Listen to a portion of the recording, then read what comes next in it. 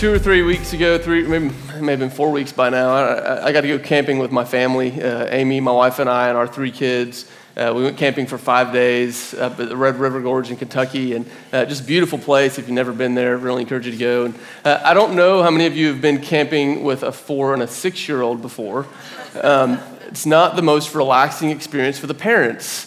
You are constantly having to set up boundaries and constantly having to reinforce those boundaries. And so, that looked something like this. We had a fire ring at our campsite where in the evenings we would build a fire because it was actually cool up there in the evenings. And during the day, we had this boundary. We said, hey, boys, you are not allowed to play in the fire ring.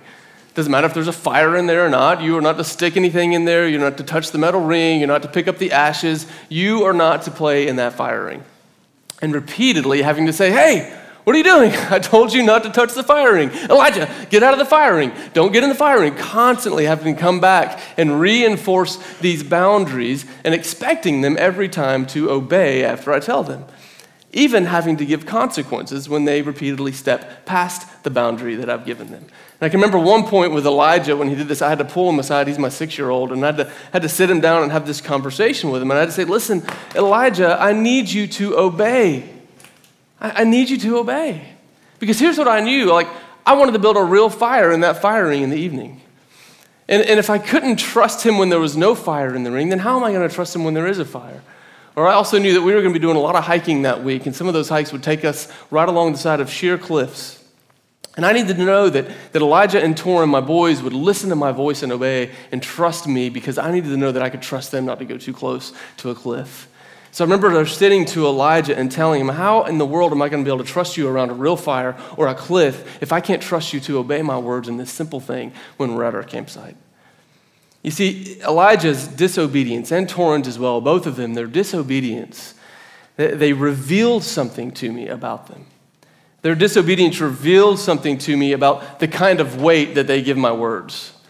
Their obedience or their disobedience revealed to me something that was going on in their heart in relation to the words and the boundaries that I set for them.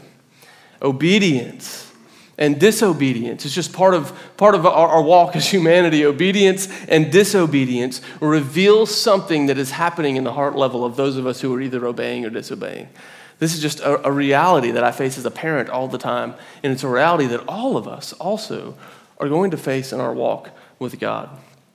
Today, we're going to take a close look at how God feels about disobedience, how he feels about obedience. And the reality is, it's probably going to make some of us uncomfortable when we look at it. And all week, as I've been prepping for this, I've been thinking through, man, God, this is not a super popular thing to talk about.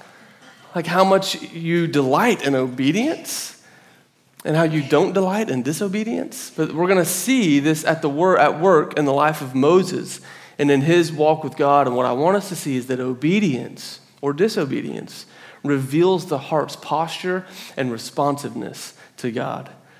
So let's look in Numbers chapter 20, starting in verse 1. I'm just going to walk through this story verse by verse. Let's just read the first verse together. It says this: in the first month, the whole Israelite community arrived at the desert of Zin, and they stayed at Kadesh, and there Miriam died and was buried. Okay, so everybody knows what the desert of Zin is, right? Everybody been there before? These names are unfamiliar places for us. So here's what the writer is trying to help us see. They're setting the context. It says in the first month. It doesn't say the year, but the location and what is happening in that place give us some context as to where we are in the journey of the Israelites. Some of you may remember 2 weeks ago when we were together in Numbers 13 and 14, the Israelites were at Kadesh, in the wilderness of Paran at the desert of Zin, the same exact place that they find themselves now. And 2 weeks ago, we saw that they were poised and ready to go into the promised land, but they sent these spies up. And remember, they did not trust in the power of God's presence and his ability to deliver them into the promised land. And so in this exact location, where we were looking 2 weeks ago, the Israelites received this consequence because of their lack of trust in God. And instead of entering the promised land, they were sent to wander in the wilderness for 40 years. And so now we find ourselves in this exact same location, and Miriam is dying. And here, that gives us some clue as to where we are. I know it's only been 2 weeks for us, but for the Israelites, it's been almost 40 years. And so they're back in this same place. Their time of wandering is coming to a close, and most scholars believe that where we are right here is the first month of their final year of wandering in the desert. because Miriam was a part of that older generation that was going to die away before they could enter the promised land.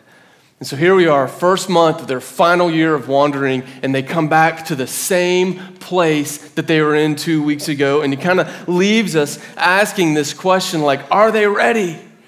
Like, is this new generation ready to walk into God's promises? They're back in this same place, familiar setting, familiar place. Are they finally ready to redeem themselves from all the things that have been happening up to this point? I mean, have you ever been there before? Where you've had this opportunity to step into a moment to redeem yourself from something where you messed it up in the past? If you've ever played a sport, you've probably been there. I remember I played baseball for like 2 years when I was in middle school. I was terrible. But I played baseball, and I really wanted to be a pitcher. And I really wanted to pitch. And my coach, because he was nice to me, sometimes would give me this chance to pitch. And I can remember the first time I pitched, I didn't even make it through an inning before he pulled me back out again because I was so bad. And I'll never forget, like the second and third time he put me in, I thought, all right, this is my chance. I can show my team that I can do this. I can show my coach that I can do this. I can totally redeem myself from the places that I've messed up. All of us have had those moments, whether it's in the context of a relationship or your job or a sport or school, this moment where you've messed up in the past and you're ready to step into this opportunity to redeem yourself. And that's where we find the Israelites, this new generation, same place. Are they finally ready? Well, let's look what happens. Look in verses 2-5. Now, there was no water for the community, and the people gathered in opposition to Moses and Aaron. They quarreled with Moses, and they said, if only we had died when our brothers fell dead before the Lord. Why did you bring the Lord's community into this wilderness that we and our livestock should die here? Why did you bring us up out of Egypt to this terrible place? It has no grain or figs, grapevines or pomegranates, and there is no water to drink. And so we read these 4 verses, and it's almost like, are you serious? They still haven't gotten it. We read that and we're like, how in the world will these people ever learn that God is with them and that God longs to provide? Every time there's an inconvenience or a mess up, they start longing for Egypt again. And so we read this section of Scripture and automatically we start wondering, like, I wonder if they're ever going to get it. And if you've been reading the story up to this point, you kind of think you know what's coming next. I mean, every step of the way, the Israelites mess up. They treat the Lord's faithfulness with contempt. And we see this scenario play out where the Lord says, how long am I going to put up with these stubborn, stiff-necked people? How long are they going to treat my goodness with contempt? And the Lord's anger begins to rise, and we find Moses praying and the Lord relenting and having mercy on the people. We've seen this play out so many times in this story, over and over and over again. And so you read this complaint and you're bracing yourself because you almost think you know what is going to come next. This unveiling of God's frustration and anger. And I think Moses and Aaron had the same response. Look in verse 6. We'll read verses 6-8. And Moses and Aaron went from the assembly to the entrance to the tent of meeting, and they fell face down. It's like they're just waiting for it. They're waiting for God's wrath and his anger, and they go, and they're like, oh, the people are grumbling again. And they bow down before the tent, and they're just bracing themselves for what God is going to do. And the glory of the Lord appeared to them. And listen to this. The Lord said to Moses, take the staff, and you and your brother Aaron gather the assembly together. Speak to that rock before their eyes, and it will pour out its water. You will bring water out of the rock for the community so they and their livestock can drink. I love this. It's like this surprise turn in the story. We're like, wait a minute, what? Like every other time, God has been so frustrated, and now there's like this moment of grace. And you can imagine Moses and Aaron are probably equally surprised. Like, what, God? You're going to give them? You're going to give them water? There's like this surprise, undeserved grace from God towards the people that are grumbling against him. And here's one of the things I noticed this week. It's just this reminder about how God will always be faithful to his promises. And nothing will keep the Lord from fulfilling his promises. Not even an unfaithful, grumbling, complaining group of people. And here's what I mean. You remember 2 weeks ago, Numbers 14:31, God looks at the generation that didn't trust him. Because up till that point, the promise had been for the descendants of Abraham, that the descendants of Abraham would receive this promised land of Canaan. And so God looked at the generation that refused to trust him, and he says, tell you what, you are not going to enter the promised land. But then he made this other promise, Numbers 14:31, your descendants, your children The next generation will inherit the promised land. They will enter into it, but you won't. So God makes this promise to this generation that we're looking at right now. He says they will enter the promised land. And so we see him responding to the faithfulness of his promise. He responds in grace, even though they're still not trusting him. He says, okay, I'll give them water. I will take care of them. I want them to see that I am able, that I am with them. And out of his grace, he responds with water. But I think Moses and Aaron were probably not just surprised by God's grace. They're probably surprised by the nature that God wanted to provide through.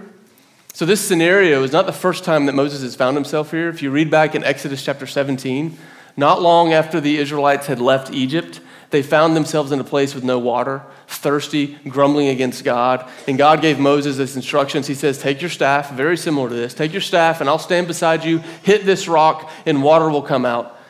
And so now God is saying, Moses, I'm going to provide again, but this time it's going to be even more miraculous. You're not going to hit the rock. You're just going to speak to this rock. You're going to go to that rock over there, and you're going to say, come on out, water, and water is going to come out of that rock so that the people can drink and their livestock can drink. And so you can imagine Moses like, so what?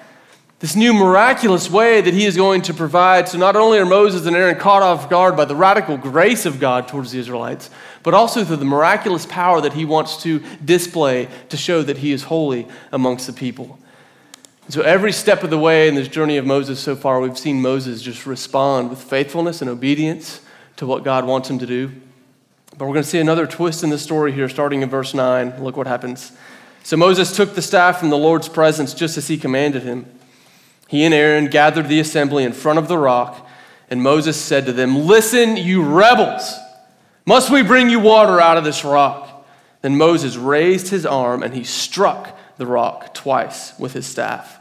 Water gushed out, and the community and their livestock were able to drink. But the Lord said to Moses and Aaron, because you did not trust in me enough to honor me as holy in the sight of the Israelites, you will not bring this community into the land that I'm going to give them. And so here we find this amazing moment, another turn in the plot for us, where Moses, who has been so steady in his faithfulness and his obedience to God, he alters the plan in what would seem to us an almost seemingly slight manner. He still brings water about, but he does it in a different way than God told him, and he is met with a pretty harsh consequence. Can you imagine what a blow this consequence must have felt like to Moses? For 40 years, he has been faithfully leading these people that God told him to lead. For 40 years, he's been faithful to God. He has done all the things that God has told him to do. He has represented God to the people even when it was difficult. He has been kind to the people. He has prayed for the people. For 40 years, Moses has been walking in obedience to what God wants him to do. And here in this moment, he makes this one mistake, and God says, Moses, you're disqualified. You do not get to enter into the promised land that I'm going to lead everybody else into. We read this, and we kind of go, wait, what? Man, God, that feels so harsh. It feels so harsh, God. For you to meet with Moses, your faithful servant, in one act of disobedience, now suddenly he has this very heavy consequence before him. And we're kind of left scratching our heads going, what is going on right here with God and with Moses? And in order to understand what's going on, I think to get a clear picture of God and what's happening in this moment of disobedience, we have to get a truer understanding of the nature of Moses' offense and why it was such a big deal to God. And there's different thoughts on what Moses actually did that was wrong. You know, some people will focus on Moses' words, some people his actions, some his attitude. And here's what I mean. Some would say that the fault for Moses was in the words that he used. So when he stood before the Israelites, you'll notice what he said. He said, do we need to bring you water from this rock? In other words, he stands up there with Moses and Aaron, the two of them, the two brothers, and he's so frustrated. He says, listen, do you need me and Aaron to bring water out of this rock for you? And so by claiming that it was he and Aaron bringing the water out, he is thus placing himself on a level playing field with God. And so many would say, hey, Moses' sin was that he was robbing God of his glory. And he was saying, Aaron and I deserve the glory, and we will bring you water out of this rock. So some would say that it's his words. Some would say that it's Moses' actions. The fact that God told him, hey, I want you to speak to the rock. But Moses instead went and struck the rock. And so it's still like Moses is kind of being obedient, but not really. If you're a parent and you know what this looks like, I know very recently with my son Torin, he's 4, he was refusing to go to bed one night. Literally, he's laying in the middle of the hallway, and I'm going, Torin, go get in bed, Torin, go get in bed, and he wouldn't listen. He's whining about being thirsty or whining about something. He always says it's bedtime. There's always something to whine about right around bedtime. So finally, after he refused to listen, and after I'd given him a drink and done everything I needed to do, I had to get so stern with him. I walked up and said, Torin, you need to stand up and go get in your bed right now. Walk to your room, get in bed. And it's like, at that moment, he knew, because the tone of my voice changed, he knew that it was serious. And so he kind of looked at me. And I remember he locked eyes with me, and it was like he was saying, okay, Dad, I'll obey, but I'm doing this my way. And instead of standing up and walking to his room, he literally started dragging himself down the hallway, looking at me like, okay, Dad, I'm obeying, but I'm doing this my way. And I know what's going on in his heart, right? It's like this reluctant obedience. Okay, Dad, I'll do it, but I'm going to do it the way I want to do it. And some say that's what we see happening in Moses here. He says, okay, God, you want me to speak to the rock? I'm frustrated, though.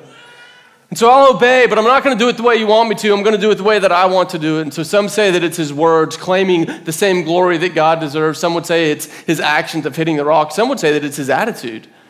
Some would say, you look, it's amazing. He has just heard from God, and God shows up with this gracious tone for the Israelites. But look how Moses talks to the people. He walks up, and it's almost as if he's frustrated and disappointed in the undeserved grace that God has given. And so now he's going to give the Israelites the tongue lashing that he thinks God should have given them. And he walks up, you rebels. You hear this tone, he's looking at them, you stiff-necked, stubborn people. And who can blame Moses for being frustrated, right? I mean, for 40 years, he would have been in the promised land 40 years ago. If it had not been for the disobedience and for the stubborn hearts of the generation before this one. So you know he's probably frustrated. But it's like he thinks they don't deserve the grace that God gave them, and he's frustrated at this seemingly undeserved grace. And instead of going and showing them the grace of God by speaking to the rock, he lashes out with an attitude of vengeance and anger towards them. And so some would say that it's Moses' words, some would say it's his actions, some would say it's his attitude. In all reality, it's probably a combination of all three. But what's happening here, regardless of what the specific act is, the disobedience of Moses reveals something about Moses and his posture towards God. Just like my boy's disobedience around a campfire ring reveals something about them and their heart towards me and the weight that they give to my words. Moses' disobedience reveals something about his heart and where he is with God and the weight that he gives to God's word. You see, Moses is revealing that in his heart of hearts, he does trust God, but he thinks that maybe his way is better. He thinks that maybe it's not that important to do everything exactly the way that God tells him to, and that it's probably okay for him to take things into his own hands and do things the way that he wants to do them. And I think, man, just as a side note, as I think about that, I'm like, I've been following Jesus for a long time. I grew up in the church, and I confessed Jesus as Lord at the age of 9. It's like I've been following Jesus for a long time. Some of you probably have as well. Sometimes, isn't it tempting to think, man, I've been walking with Jesus so long, I can just kind of coast. That I can just hit cruise control, and my walk with God is just so second nature. But if there's ever anyone you could assume that to be true about, it would be Moses, right? And here we find him in this place after 40 years, and yet somehow he's gotten to this place where his heart is just off a little bit, so that he's not trusting completely in the ways of God. And this act of disobedience reveals something about the heart of Moses. And God says, you want to lead my people into the promised land? And yet you can't obey me in this one simple act. And what we see at work here in the disobedience of Moses and in the consequence, the heavy consequence that God gives him, what we see at work is a theme and a truth that you just can't escape. If you read the Bible cover to cover, over and over again, you're going to see that the God of the Bible, our God, delights in obedience. He delights in obedience. Obedience, obeying God really matters to him. And our obedience or our disobedience reveals something about the hearts of humanity and their posture towards God. God requires and delights in obedience. Now, some will go, now, Aaron, this is like an Old Testament story, and God was really harsh in the Old Testament, and don't we get a different picture of God in the New Testament? Isn't it true that there's this more gentle version of God who obedience isn't quite as big of a deal? We see that in Jesus, right? Isn't that what happens when Jesus comes? Doesn't it change? But it's not really the case. You see, if you flip over and you start reading the New Testament and you start looking for what Jesus thinks about obedience, you start seeing that Jesus doesn't come and wipe out the requirement of obedience. No, Jesus comes and holds it up. In John chapter 14, Jesus over and over again is going to reaffirm this idea that obedience reveals something about our hearts. In verse 15 of John 14, Jesus says this, if you love me, you will keep my commands. If you love me, you will keep obeying the commands reveals something about your heart and its posture towards God.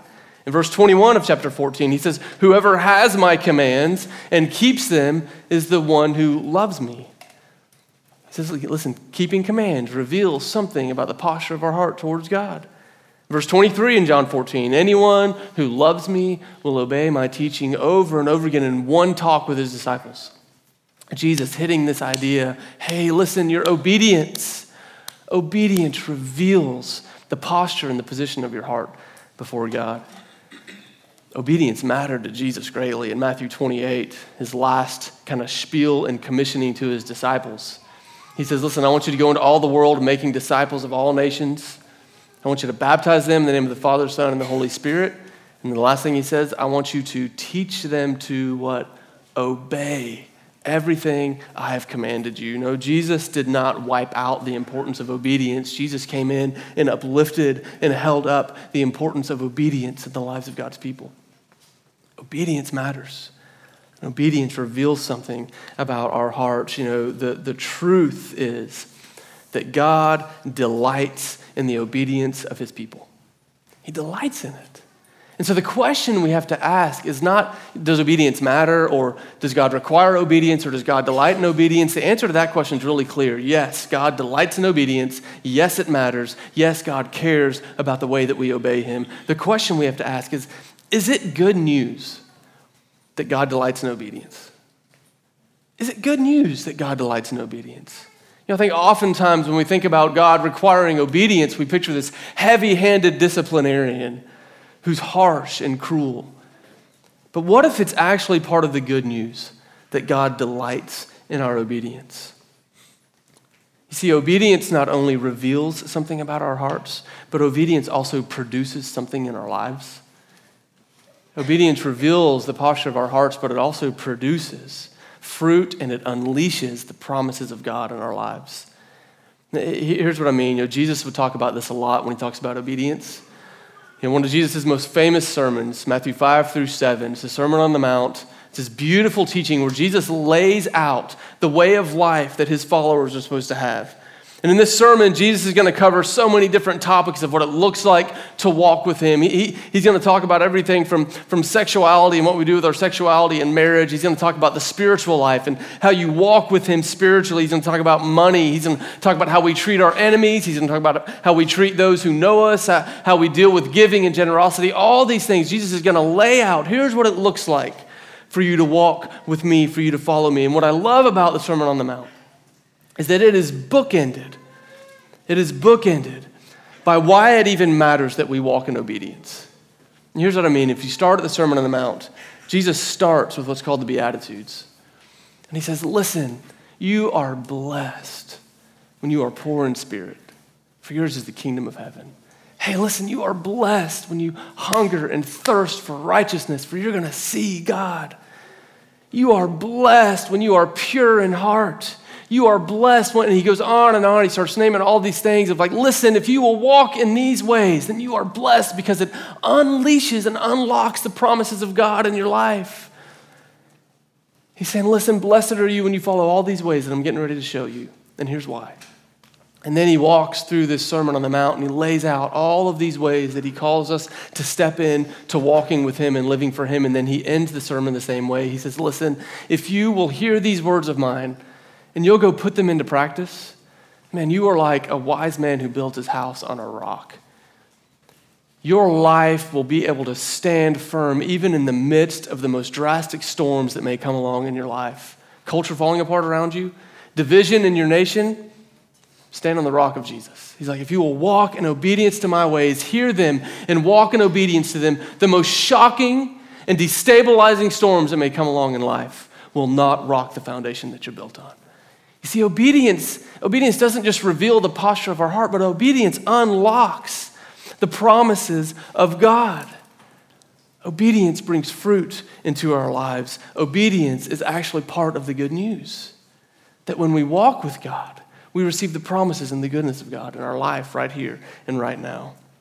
And so obedience reveals, and obedience also produces, but disobedience does something different. Disobedience also reveals, and it also produces something. What does it reveal? What does disobedience reveal? I think disobedience, first, it reveals a lot of times a place of arrogance in our heart.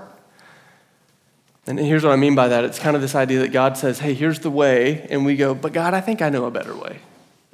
I think I know a better way, God. I think I can handle this a little bit differently. This is why God would look at Moses in Numbers chapter 20, and he says, listen, because you did not trust me. Moses, because you did not trust me. This is in verse 12 of Numbers 20. In other words, Moses, because you did not trust that what I was giving you was the best way, and you thought that your way was better. This is one of the reasons that Moses received the consequence that he did, because of the arrogance in his heart to not trust in the ways of God. And we do this a lot, don't we? We say, listen, God, I know that you've laid out a way for us to live. Jesus, I know, Jesus, that you say that I should love my enemies and I should pray for those who persecute me. But, seriously, I think I know a better way to deal with my enemies, Jesus. I think I know what's really going to bring about resolution. And so we go on and we hold on to bitterness and resentments instead of forgiving. We hold on to those things, or we seek retaliation and we seek revenge. It's because we don't really trust that Jesus' way is the best way, and we begin to think arrogantly that maybe my solution for this problem that I have with this other person is actually going to be a better solution. Or we do this with lots of things, don't we? Where we think, God, I know that you're saying this is the way, but man, I think the way I want to do it might actually resolve this better than the way you're telling me to do it. And so oftentimes disobedience reveals a place of arrogance in our heart, oftentimes where we don't even know that we're arrogant. We don't even know that we're feeling that way towards God, and yet disobedience reveals that in our heart. Disobedience reveals arrogance, but disobedience can also reveal apathy. So sometimes it's not, God, I think my way is better. Sometimes it's like, God, I know you said that, but it doesn't really matter, right? It's not really that important. It's not that important the way that you want me to handle these different aspects of my life. Jesus, I know in the Sermon on the Mount, Jesus, I know you talk about lust and that it's a problem. I know you talk about sexuality. I know you talk about money and being careful how my heart is oriented towards money. I know you talk about that, Jesus, but does that really matter? That doesn't really matter that much in my life, does it? If I'm doing things that don't really hurt anybody else, then it's okay. I should be able to do what I want, right? And we get into this place of apathy where we think the ways of Jesus don't really matter that much. And this is why God says to Moses in number 20, he doesn't just say, you didn't trust me, but he also says, you did not honor me as holy. You did not honor me as holy, Moses. You see, the ways of God are holy because God is holy. And over again, he'll say to us throughout the word, he'll say, listen, be holy because I am holy. Be holy as your heavenly Father is holy. And oftentimes we will take things that feel irrelevant, or we say that Jesus was speaking 2,000 years ago, and so his ways are outdated and old-fashioned, and we say, well, it doesn't really matter. That was important then, but it's not now. And God says, no, it matters. Will you honor me as holy? Ethos, will we honor God and his way as holy in the culture around us? Or we assume that our ways are better, or that it just doesn't really matter that much? So our disobedience reveals this place of arrogance or apathy in our heart, and our disobedience can also undercut our ability to walk in the promises of God right now. Where obedience unlocks the promises of God in our life, disobedience completely undercuts our ability to walk in the joy and the freedom that God has called us into. Now, I know as I talk about this, some of us are going, oh man, Aaron, I don't know. What happened to grace? What happened to grace? Because what it sounds like you're saying is that I need to obey in order to get the promises. But I thought this whole thing was built upon grace, that the goodness of God was ushered in through grace. And this is a true statement. And here's the thing about grace. Grace actually is what initiates It is grace that brought us into a relationship with a holy God that we can even know how we're supposed to live. You see, there's this other thing that disobedience reveals in our hearts. Sometimes it's not arrogance. Sometimes it's not apathy. Sometimes it's just ignorance. Sometimes we don't know what God requires of us. Sometimes we don't know that God calls us to a different way of living. It's not, I know better. It's not, it doesn't matter. It's, man, I just didn't know that, God. And this is true for all of us. I love what Paul says in Ephesians chapter 2. I'm actually just going to read that to us. Ephesians chapter 2, verses 1 through 5. Ephesians 1 of our Bibles, that's page 814. In Ephesians chapter 2, Paul says it like this. He says, listen, as for you, you were at one time dead in your transgressions and sins in which you used to live, when you followed the ways of the world and of the ruler of the kingdom of the air, the Spirit who is now at work in those who are disobedient. This disobedience of ignorance. But listen to verse 3. He says, all of us also lived among them at one time, gratifying the cravings of our flesh and following its desires and thoughts. Like the rest, we were by our very nature deserving of the wrath of God. But listen to verse 4. But because of his great love for us, God, who is rich in mercy, made us alive with Christ, even when we were dead in transgressions. It is by grace that you have been saved. You see, here's what grace does. Grace initiates this saving relationship between a broken humanity and a holy and good God. So Jesus extends us the grace. He says, listen, I have grace for you. And then he says, now will you love the one who gave you grace? Jesus extends grace, and then he says, if you love me in this grace, then you will obey my commands. It is grace that got us into this relationship with a glorious and good God, and it is obedience that reveals the posture of our hearts towards the God that so freely poured out his grace upon us. It is grace that brings us in, and it is obedience that unlocks our ability to keep walking in freedom as we love God and posture our hearts in humility towards him. Now, here's what I want you to hear. It's really important. Is that this is not, this whole thing with Moses and this thing about obedience, and this is not about salvation.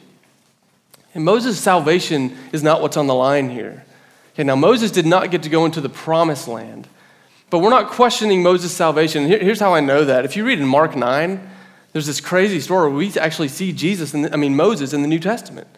Jesus is on the Mount of Transfiguration in Mark chapter 9. If you've never read that story, go read it. Jesus is on the mountain. He gets transfigured into the glory of God. And who's there but Moses and Elijah? It's like Moses is sitting with Jesus. So we're not questioning whether or not Moses eternally fell out of favor with God. No, we're questioning about the consequences that disobedience brings into our very real lives right now. There is no condemnation for those who are in Jesus, but sometimes there is consequence for those who are in Jesus who continue to walk in disobedience. There can be consequence in our life. It's not about salvation. There is a direct correlation between our obedience and our ability to walk in the current promises of God. Ultimately, what it comes down to is this. For those of us who want to follow Jesus, who've given our lives to him, are we willing, upon receiving the radical grace of God, to allow our lives to be completely reoriented to orbit around God instead of expecting God and everything else to orbit around us? Our culture says that you deserve for everything else to orbit around you, that you should have your ways, or that everything should orbit around me, the individual, or us as humanity. And God says, no, everything should orbit around me. Everything should orbit around me. See, we are me-centered. God is God-centered. This is the natural order of things, for God to be at the middle and for all of humanity and all of creation to be orbiting around God. Now, I know if you don't know God, or if you project onto God this kind of human understanding of what that looks like, we go, man, what a selfish God. Why would God be so selfish as to want himself to be at the middle all the time with us, rearranging our lives to orbit around him? But this is the natural order of things. Think of it this way. If you think about our solar system, the sun sits at the middle. And because the earth is where it is in its orbit, and because the earth orbits in the right place at the right time around the sun, then life is made possible on our planet. But nobody looks at the sun and goes, man, the sun is just so selfish. Like the sun expects all these planets just to revolve around it all the time. Man, what a selfish star that is. Nobody looks at the sun and says that, right? Because we know That if the sun were to move any closer to us, we would burn up. If we were to move any further away from the sun, then we would freeze. It is because of where we are in our orbit that life is made possible on our planet. And it is when we are in the right relationship with God that life is made possible with us. It's the natural order of things. With God at the middle, life is possible. When we orbit around God, life is possible. He knows you. He knows you. He knows what you need better than you do. I know that's hard to believe, but this is the story of our God in the Bible. He knows you, he loves you, and he longs for you to have life and life to the fullest. And he has freely extended to you relationship with him through grace in Jesus Christ. And he says, now, will you love me? And will you walk in obedience to the ways that I'm giving you? Because it reveals something to me about your heart, and it unlocks the promises of the kingdom in your life right now. We're going to go take communion in a minute. And I've been wrestling all week with God. How do I send everyone to communion on this? What is normally it's really fun to stand up here and give you this really encouraging and inspiring thing. And I feel like today the message is, hey, are you obeying? Where are you walking in disobedience to God and his ways? And that is the question. But here's what I want to say to you. Repentance brings life. Walking in obedience brings life, and I've been seeing this in my own life. I mean, just in the last 2 to 3 weeks, I've seen this. I've seen these places where I have stepped out of obedience with God. I've seen places where instead of forgiving my wife and walking with grace and kindness towards her, I have held on to resentments. And that camping trip I told you about that we went on, we fought like crazy. I was such a jerk. You can ask her, she'll tell you. I was such a jerk. And so much of that was the outflowing of these places where I was not walking in obedience. Jesus tells me to have grace and to love my wife as Christ loves the church, that I should lay my life down for her, and instead I'm holding on to every little thing that she does and using it as ammo against her. I was also walking in disobedience because Jesus says, hey, listen, you need to rest. The pace of your life matters, Aaron, and your ability to abide and rest in me really matters. And I wasn't taking that seriously. The pace of my life was too fast, so that by the time I got to vacation, I couldn't even really unwind and rest with my family. And so our family vacation was good, but man, it was hard. And let me tell you about the goodness of God. God convicted me that I was walking in disobedience in these areas. I came back from vacation and kept convicting me. So I had to confess to my wife. I confessed to her, hey, this is what's going on in my heart. This is why this is happening. I went to my closest friends. I went to Dave. I went to Brandon. I went to Will. I confessed these things in my life that aren't where they need to be, and I repented of them. And man, I wish I could show you the difference. Amy and I had one of the best weekends in our marriage last week. We went out and were able to enjoy her birthday and celebrate her birthday because the goodness of God, he says, listen, if you will repent, the message of Jesus is, listen, the kingdom of God is at your doorstep, fully available to you. Will you repent and believe and walk into the freedom of the kingdom? And so the question this morning for all of us is, are you walking in obedience? Are there places in your life where arrogance or apathy has crept in and you're not walking in obedience to the ways that God has for you? There's some of you are here and you didn't even know God had another way for you to live. You didn't know that there was this relationship with God that was freely extended, and what you need to hear is about the grace of God extended to you. And either way, the message is, will we submit ourselves to God and repent of disobedience and step fully into obedience? So you can do that over communion. You can do that as we worship, as we pray. James says, listen, all we got to do is confess. If you just confess your sins to one another, then the Lord will heal you. 1 John 3, John says it this way, listen, if we will confess our sins, then God is faithful. So as we come around communion, let's just be an honest and transparent community with one another. Let's worship God, praise him for his grace, and let's confess the places where we're walking in disobedience, and let's repent and walk into all the promises and all the fullness that God has for us. I'm going to pray for us. Will's going to come up and lead us, and we're going to take communion together. Let's pray. God, I love you. And God, I'm thankful that you're like a good parent who wants to teach his children just the ways of life. You want to teach us how to live in right relationship with you. Yet, Lord, I confess that sometimes it's hard. It's hard to hear this message that I need to obey, that I need to repent. Lord, would you come in your power, in the presence of your Spirit, would you convict us? If there are places in our lives where we're not walking in obedience, would you bring us to repentance? Help us to repent, Lord. Help us to see the good thing that repentance is. And Lord, as we repent, may we have faith that you are good and you are able and you are faithful to heal our hearts, to bring us in again to right relationship with you, that God, you are so good and gracious to us. Help us to see that repentance almost always precedes any outpouring of your Spirit, that Jesus, everywhere you went, you called people to repentance. So Lord, would you help us this morning, convict us, that we may praise you for the good news of the life that you give us in Jesus. I love you, Lord. Thank you for who you are, and I pray these things in Christ's name. Amen.